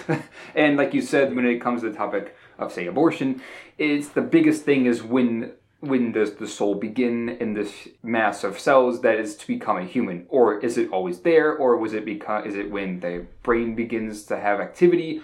We're not entirely sure. We would want to believe that maybe it's when the brain has activity, but at the same time, you still have steps before that lead up to that, and all kind of very confusing things. But when it comes to replicants and stuff, I don't know. And like you said, hopefully it's not a question we have to ask, but maybe in the future we will have to, because if this movie, as we said before, is scary realistic in the sense that we have things that are doing things for us because we don't want to do them. And if that's the case, now we have, on more like a small scale, we have, a smartphone that can do things for us that would not necessarily would take more steps to do it, Like, say, if we wanted to send an email, we would have to get connected to the internet and then get on our computer and then send that email. And then all sorts of steps, whereas on our phone, we can just do it from there. It's on the go. And now we have personal assistants that, can have us do things with just speaking to it. And so in a sense, we're getting towards that reality that Blade Runner has, which is we now have other artificial humans doing things for us now as regular humans.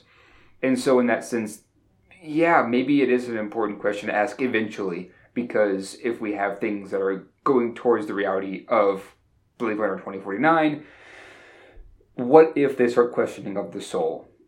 And like we said just before, even one of the great philosophical teachers who was questioning reality itself, he stated, I forget the guy's name, but I said it before, the quote. And the quote is, "I think, therefore I am." And the guy essentially is saying that I cannot prove or disprove reality, but one thing I can prove that is inevitable is that I am, in fact, thinking. Which, I don't know if that speaks to the soul or not, but it's something that is brought up in the last movie, and is also very, very interesting because they're artificial, but they're asking those questions, And so, I don't know. I really don't know. We both are kind of in agreement on this, where we're not entirely sure, because it's complicated. Honestly, not even we understand what a soul is completely. We have an idea, but we don't know exactly what makes up the soul and all sorts of crazy stuff. I don't know. It's a tough question, and that was one that the movie made me ask, which, even if a movie makes me ask that, is gotta be something pretty good. If it's making me ask a question that insanely deep, that we're having to ask this question of, are artificial humans going to have souls or not?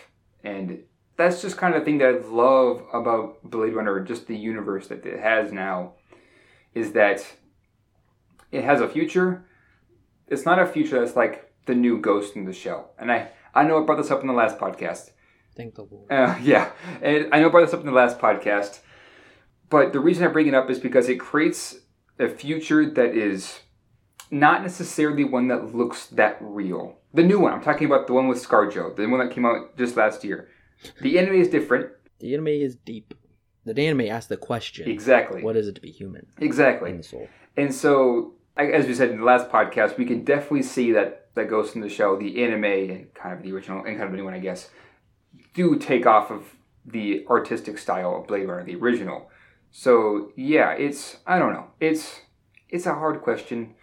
And I'm glad we just don't have films like the new Ghost in the Shell that has a reality that is just so far into the future that we can't even comprehend. Now we're at the stage with Blade Runner where it feels like this is a reality that we're slowly moving toward, which is where I consider this to be kind of scary. Yeah, and I kind of feel, as I've already stated, the movie shows that humanity is so lost that they have just put themselves onto a path of total destruction. But life and truth always finds a way, and it finds the way through, now it's found a way through the replicants. Right. And the soul is something that cannot be artificially created, and we're seeing the replicants are actually no longer, with the dawn of this child, are not that was not created by human hands. That was created in some miraculous way. And so, like I said, this kind of makes me think that humanity is just, it's gone, it's done, its time is over. Right. And these replicants are, in a way, the chosen people, or kind of the evolution of that, I guess, if that makes sense. Right. And I know that's kind of a touchy subject and one that's really deep and kind of above my pay grade right. as to the chosen people, but we just see, like, throughout the Bible, since this movie does draw upon that God always had the Israelites, the Jews, as his chosen people. And then that kind of evolved into Christianity, and then it's almost like, well, what if there is some kind of, I don't know, what if they carry that on, these replicants carry that belief and faith on in a way that humanity has lost? Right. It's really deep. It's too deep for the podcast to come to a conclusion. Getting into that question moves us from talking just about the philosophy and theology of this movie into just pure philosophy and theology. Yeah. In that sense, that's a whole nother discussion. And the fact that this movie is making us ask these questions is the perfect point that I'm trying to bring up, is that this movie is so well made and is given so much care that it makes us ask these questions, because these are questions that are important in the society that we live in today. Yeah. Which is something that I wish I didn't have to say.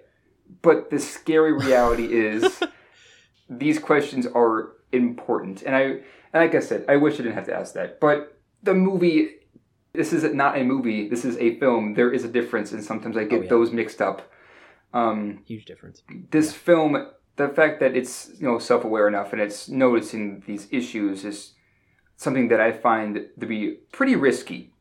Because at the very least, we do have a director who is willing to talk about a subject like this, which is pretty touchy and very philosophical, but at the same time, it's a subject that he feels needs to be talked about. And I give him major props for that, because this is kind of touchy, especially when we get down to the nitty-gritty of what exactly it means to what we just talked about. And a good film will nail cinematography, set design, acting, story, sound. It'll nail all of those things. But a good film will make us question something about our life, our world, our humanity, and it'll also give us some kind of answer that we have to derive for ourselves. It won't spoon feed us. It'll give us a question that we can discuss and learn. It'll teach us something about ourselves. And Blade Runner 2049 absolutely accomplishes that. Absolutely, yeah. And I remember I was talking with my brother not so long ago, before I went to go see this. It was the day before I went to go watch this movie. We had a discussion because at the time of this recording, he wanted to get into major in film. And so I began asking him, I was like, okay, well, do you know what makes a good film? And we had this discussion. And so we got to the point where I said, okay, do you know what the difference is between a movie and a film? And he says, yes. And so we had a discussion, and then come to find out, he didn't necessarily know the differences between them. He thought he did, but he kind of didn't. And so I told him, it's like, okay, a movie is more or less for the enjoyment of the audience. There's nothing wrong with them.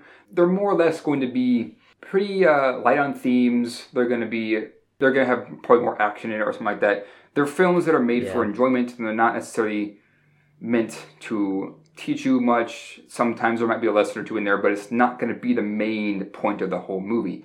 A film, on the other hand, is almost the complete opposite. It's going to be, like as I was saying to him, more likely going to be a drama. That, of course, I'm just saying that they more or less come out as dramas than they do action flicks or anything like that. And I said the main point of a film, though, is to teach you something about life that you normally wouldn't find anywhere else. It's the it's the director's vision of his reality, or something that he wants to teach the audience, which makes it very, very important. A film should never have anything in it that means nothing to the film. There shouldn't be any extraneous details in a film because everything in the film is going to point to one central idea or one central message, which is what Blade Runner 2049 does. This is why I consider it a film, not a movie. If a movie is meant for big general audiences, a film is very focused on what it wants to say and what it's trying to display. And one other thing I want to bring up before we get off this topic of the human soul is the scene I mentioned earlier when Ryan Gosling is looking through all the DNA, and then Joy, his hologram girlfriend, I think it's a girlfriend, and I guess the friend doesn't exactly explicitly state whether she's or not. He turns around and she comes out and she's looking at it, and they have this interesting conversation about the differences between the human DNA and binary. And it was really, really interesting because because Joy says when she's looking at the strands of DNA that A, C, G, and T, that's what makes up a man, but I am nearly just two, ones and zeros. And then Ryan Gosling says back to her, half as much but twice the greatness. And that always took out of me. From first viewing to this viewing, I was just like, that it seems kind of small that Denis Villeneuve would put this in his film, but I feel like it speaks great volumes because both of them are right. Technology now, which runs off of the binary system, which is one or zero, on or off, it still can do so many things. And in this world that we live in, it still uses the binary system to create these holograms and these complex software systems that make up artificial intelligence and a personality. When you really break it down, it's really just a 1 or a 0. But at the same time, it relates it to humanity itself, where we may have 4, A, C, G, and T, but with those 4, that is considered DNA, that makes up a human. And essentially it's asking, what is the difference, if you really think about it? And this is one thing that I've always wanted to learn in my field of that I'm in college for, which is computer science and psychology, is why on earth would we pick the binary system, ones and zeros, versus anything else? And this film, in a very interesting sense, answered that question for me, which is because that's closest to how we are made up. When we break it down to the really fine details, we're made up of 4, which is A, C, G, and T, whereas everything else we make up on a computer, which is definitely something that's becoming a big thing now, of course, is just 1 and 0. They both have kind of the same meaning, where they both create something out of something so simple. It's a very interesting conversation, and I wonder if we ever get a sequel to Blade Runner 2049, that it explores this in greater detail, because this I thought was very, very interesting. It was one of my favorite scenes in the movie. It's very short, and you can almost miss it, but it's so interesting, the things that are brought up just because of that small conversation that they have. Yeah, that's a great point, and I missed it the first time I saw it. That's why this movie will reward you upon repeat viewings. Absolutely, yeah. So I would say if you can, because I know some of our fellow reviewers have brought up some plot points or some confusion, don't let that bog you down.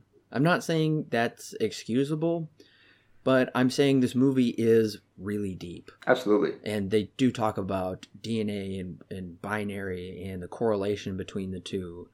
And what's the difference? What does that mean for us as creators and creation?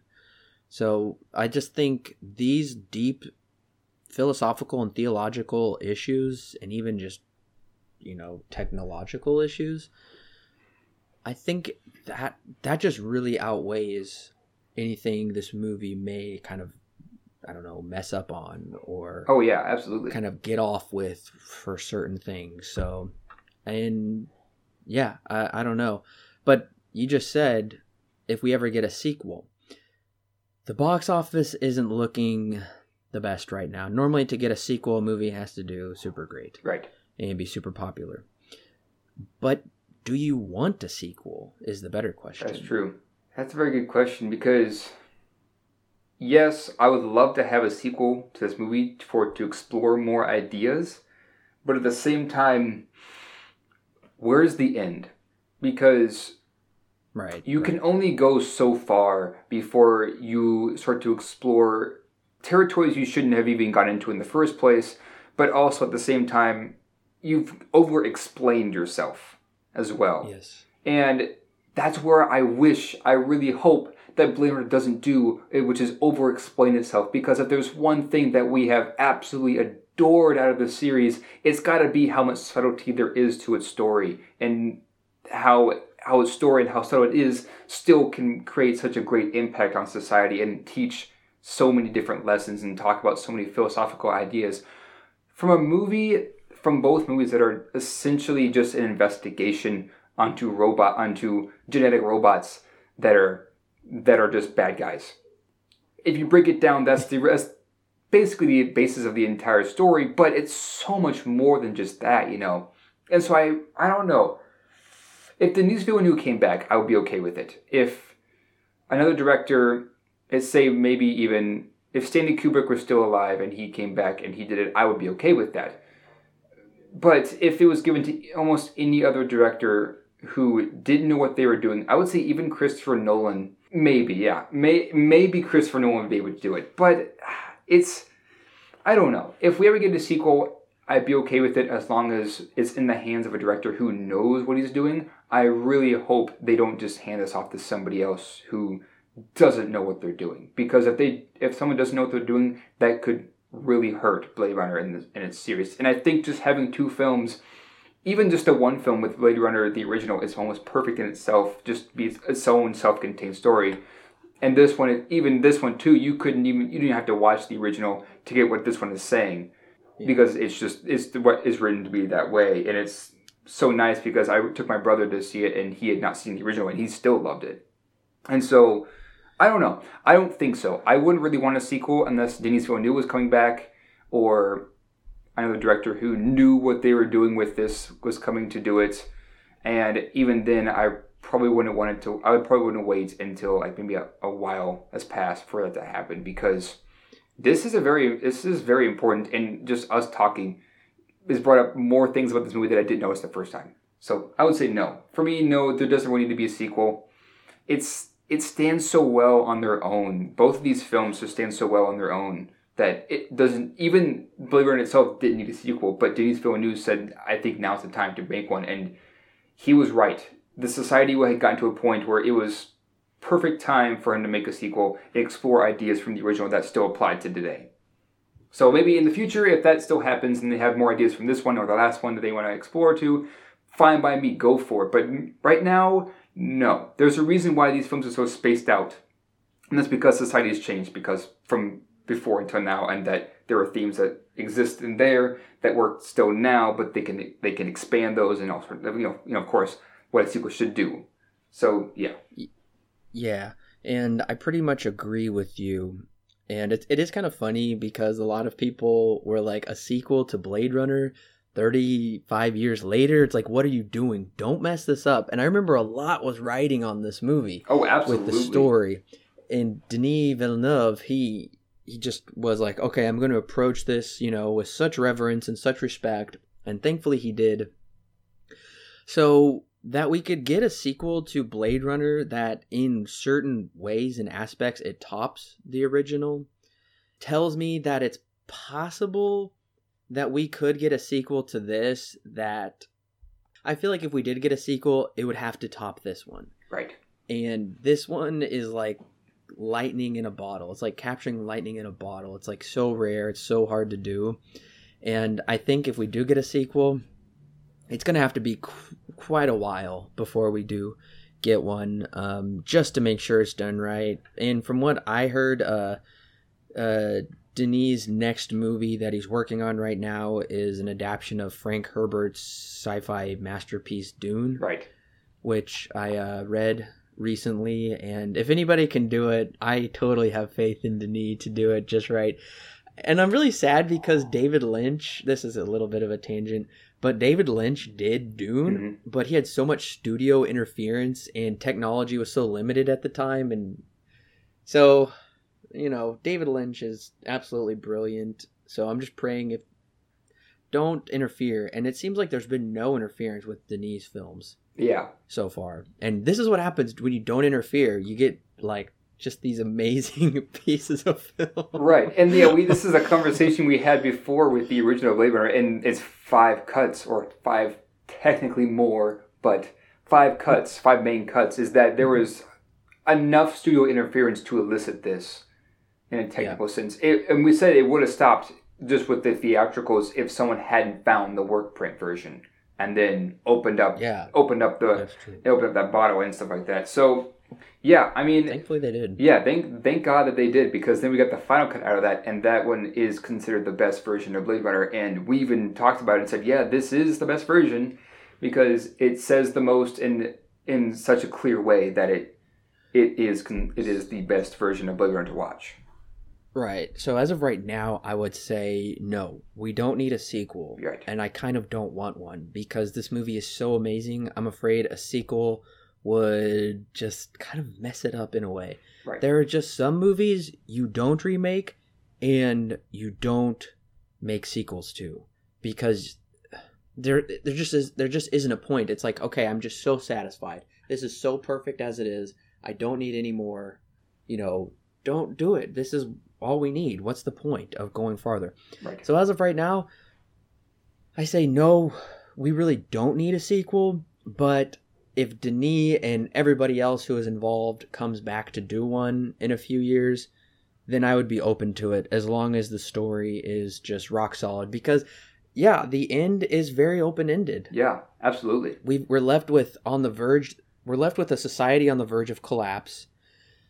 Kay, I believe he's dead at the end of this. That's my opinion, that he does die at the end. Same, yeah. And Harrison Ford... Deckard is now left with his daughter, and the hand on the glass, fade to black. Holy cow, we get the same theme from Roy Batty, Tears in Rain, except this time it's snow. Exactly. I was just like, oh, okay, it's perfect. They did it. I was like, how are they going to do this? Because I wasn't expecting any kind of like Tears in Rain scene. Right. But when it was snow and him just like, you just see like the snow like melting into like his wounds, and just him just like lying back, and the music comes back, and you see the father and daughter reunited. I'm like, oh, and then it fades to black. My dad and I turned to each other and we were like, whoa. I was like, oh my goodness, what did I just see? Because I haven't seen a movie like this in such a long time. Oh, I don't know. I grew up watching the classics, and we just haven't had anything like this. Will become a classic someday, in 50 years from now, right, or whatever. This will be considered a classic, and it is such a masterwork. So, Alan, what is your rating and recommendation for Blade Runner 2049? I'm sure that this entire podcast has probably spoken to how much both you and I love this movie. And it took me 2 viewings because I was dumb and I was scared. Yeah, I was dumb. And you scared me. Yeah, when I texted you, I was like, we'll have things to talk about. You're just like, oh no. And yeah, you're like, I'm not sure if it's just a good movie or if it's really, really good. I'm like, what? Yep. No. Yep. Come to find out, I had missed a pretty integral part. Oops, on my part. Oh. Luckily, I was able to see it again. And yes, I'm so thankful. Yes, luckily I was able to see it again, and that definitely changed my mind when I started to realize a lot more things that I had missed the first time, especially that one scene. Now, there are things that I have to bring up that there is at least one that is kind of, I would say, it was unavoidable, which is the style of the movie. Although this film looks amazing, I have to say that it does not look nearly as amazing when it comes to exploring the city as the original one does. And let me explain myself. Because in the original, you have model work, and people worked on those handmade models and put a camera in that city and filmed it on a miniature set. Because the set of the city was something that you could actually touch, and something you could actually maybe even walk through. Maybe now that being the case, it was maybe up to your waist, but at the same time, it was something that was there, something that was made, and the fact that it looks as good as it does, and from 1982. Impressed me so much that every time I go back to this movie, and I've seen it 4 times now, because I went back the day before I watched 2049, I watched it with a couple of friends, and when we watched that, even again, for the fourth time seeing it, I was awed by the fact that they were able to pull this off and make it look this good. And for 1982 and the set direction and having just that sheer grittiness is something that I hold so dear to my heart because it looks so good, and I feel every time I watch it that I become a part of that setting. Now, with that being said, Blade Runner, the original, is not the perfect movie. It has its flaws, but at the same time, its world is so developed in such a great way that I love it so much. It's one of my favorite, if not my favorite, sci-fi worlds ever created. And now with 2049, it's not nearly as impressive because you can make all of that you see on a computer. And it's not necessarily tangible like it would be if you made model work. And that's kind of something that I figured would be unavoidable. And now, don't get me wrong, that's not to say that this film looks ugly in any sense, because it doesn't. That the style of this film is not detracted in any way by the CGI and how it's used. The CGI in this movie looks incredible, and how it's used is absolutely insane. But my problem is with it is that it just isn't as impressive. And I'm glad the film doesn't try and show it off too much, because a lot of movies that go to the future really try to show off the technology that they have, like Ghost in the Shell 2016 with ScarJo. And one thing I was also kind of sad about is that we don't get to explore the city very often. It's more or less either interior shots or you're outside in the outskirts. Most of it isn't really inside the inner city. There's a couple of scenes, and there's a couple of flybys past the skyline, but you don't get very much inner city action, which is why I love the original so much, was because we had all the inner city stuff, and the city itself became an integral part of the movie. It was almost a character in and of itself, is because of how well developed it was.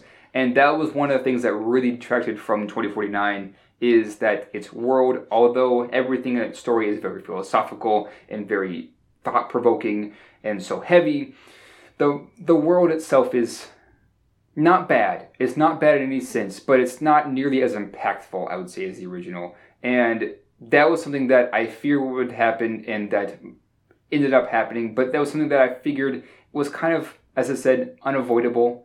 And in that sense, I won't detract from it too much from the movie, because there's too much good here to have that be my thing that ruins everything, of course.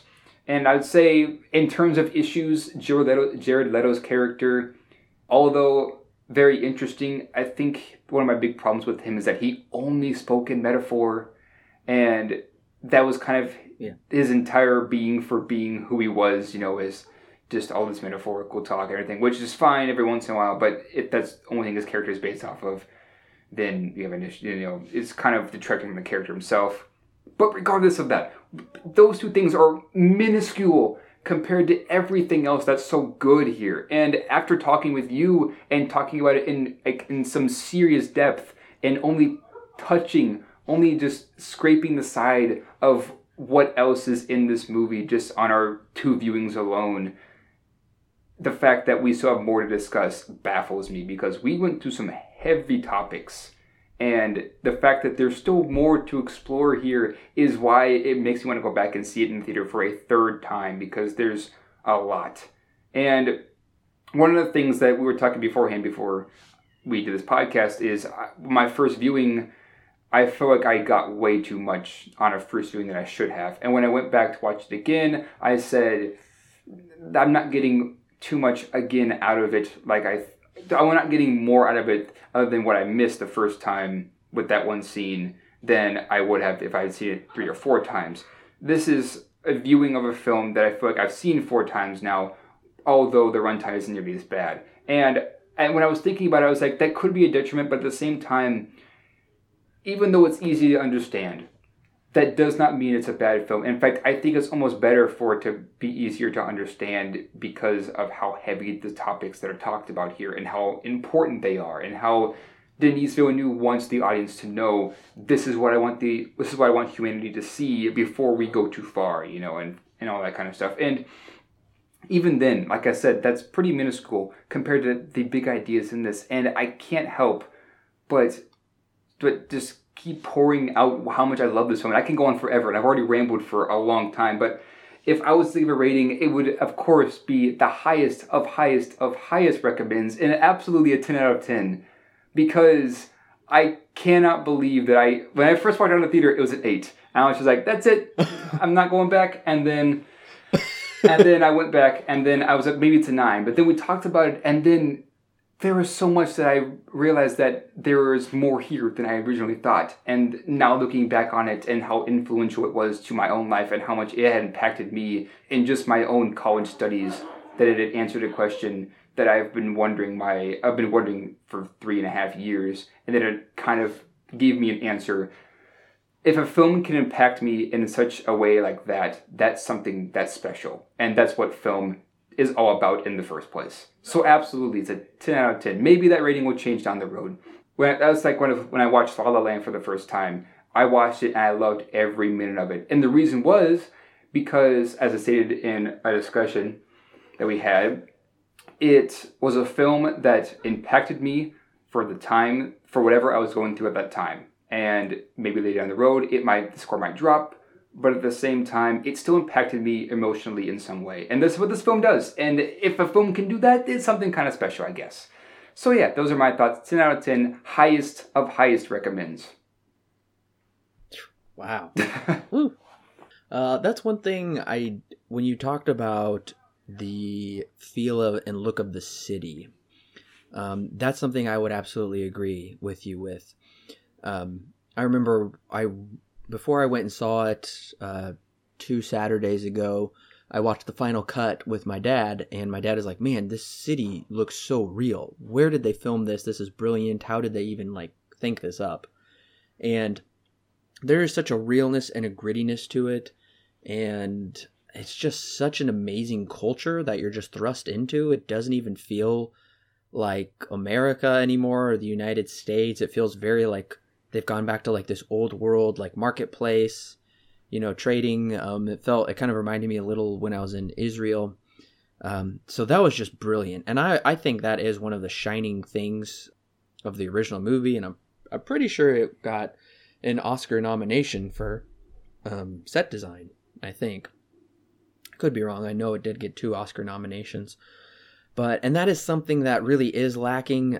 We do see the city kind of imitated in this, but it's really not the same. And I think one of the best examples of the city in the first one is just kind of like that, just when you're just totally thrust into it and you feel like you're a part of it, is when he's chasing Zora. That chase scene is incredibly well done. Yeah. And just that claustrophobia of the city. And I understand they tried to recreate it a bit, but it's like you said, it is too bad that we're not in the city more, and when we are, it's just kind of meh. Honestly, that's why it's totally different, because in this movie, when we are outside, it's in these really barren landscapes. Las Vegas, San Diego, in the very beginning, kind of with that farming area. It's just very bare and open. And maybe that's trying to give a commentary that Kay is just kind of this, lonely replicant. I'm so lonely, but then at the end, they're kind of all comes together, and it's no, you're not alone. I'm not explaining that very well, but it is kind of this solo epic odyssey. Homer, Odysseus is trying to get back to his roots, to his home. He's trying to get back to his son and daughter. I really see that kind of epic Homer Odyssey kind of played out in this movie. So I think they're kind of going for a different direction with that. And they did a good job with what they intended to do. I do think the sets shined in some other areas, particularly within the Wallace Corporation. Wallace's office with surrounded by water. Mm-hmm. It's just so amazing. And in the Now Playing podcast, they brought up that kind of being almost like a womb, I guess, with these kind of dark. It's very dark, and you're surrounded by water, kind of in a womb, and these warm colors and stuff. It's, I don't know, really amazing what they did with the lighting and the art direction in this movie. But some of those sets are just mind blowing. Is that real? Yeah, that's a real set. In Las Vegas and in the Wallace Corp. So they did make up for it there, even though I really wish they kind of would have got back to the city, like you said. And something else I felt was incredibly epic was the sound. Yes. Of this movie. Yeah, we didn't really talk about it, but that's okay. Just the sound. I saw it in IMAX, and this was totally shot with an IMAX camera for my IMAX viewing in the sound. So if you have an IMAX near you, just try your best to see it in the IMAX or the biggest screen, because it's just an incredible experience that I want to go back to. Just totally mind-blowing, and that epic sound really played into it. So just incredible. And otherwise, yeah, I think this deserves a Best Picture of the Year nomination, just because of the story and everything else that has gone into it is just so mind-blowingly incredible. As of right now, like I said, like you said, my rating could change, but just seeing it once, I feel like I can't give it the highest rating, but I am going to give it a 9 out of 10. I'm really feeling that it's going to be a 10 out of 10, though, once I revisit it, but I've only seen it once, and I want to give it a little more room to kind of, foment inside my head with the thoughts, and then come back and listen to this podcast and see if it changes. Right. But if I do change it to a 10, then I'll make sure to put a note on the website and update that. But no, this movie is just, it's one of the highest recommends, a 9 out of 10, and I'm so close to a 10 with this movie because of how brilliant it is. Just so brilliant what Denis done with filmmaking. I just can't praise him enough for that. But I really hope, listeners, that you've enjoyed delving into Blade Runner 2049. That's what we want to do with this. We want to go deep with you guys with these discussions and really explore these themes with you. So thank you, Alan, for joining me, and thank you, listeners, for joining us. And we will have the schedule up on the website for you to check out and see what movies are coming out and when they are coming out. We've got a really great, fun lineup for you, and make sure to check out on October 31st, Tuesday, we will have our Psycho Halloween special up. We're super excited to put that out. But just keep checking the website for new reviews and social media. The new reviews and discussions go there. But once again, thank you very much. And I loved this discussion. I mean, same. This really opened up the movie for me in ways that I didn't even see before.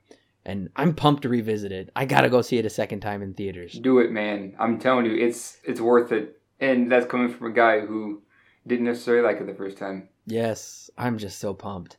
If you enjoyed this review, make sure to share it with your friends, point people to us, and also check out our review of Prisoners. It's only $1.99. It's very inexpensive, but it does really help us. That's one of Denis, close to one of his first films, I think, especially in the United States. So make sure to check that out. We go really deep. That's 3 hours long. That'll really preoccupy you. If you like how deep we went in this review, you'll probably like how deep we went in that one. That one's even longer. Oh, yeah, that one's even longer. So make sure to check that out. And we're really thankful for all of the downloads and support. Please share this with your friends if you like what we do. We also have YouTube and social media. So get the word out, share it. We love doing this, and we just love bringing it to you guys, and we want to have a dialogue with you and do as much as we can. So thank you so much again for listening, and we really look forward to next time.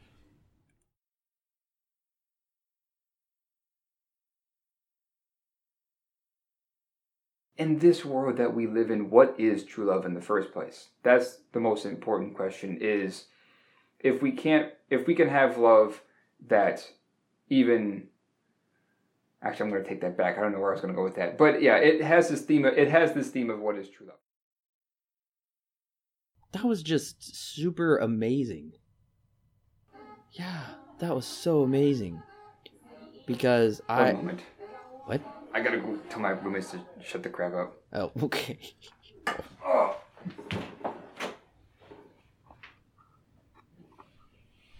What's the trick? Yeah, Tommy did that. No, and then this person out of the apartment.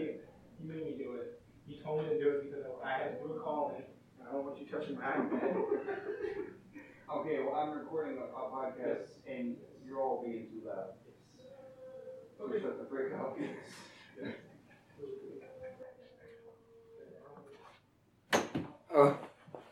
Okay.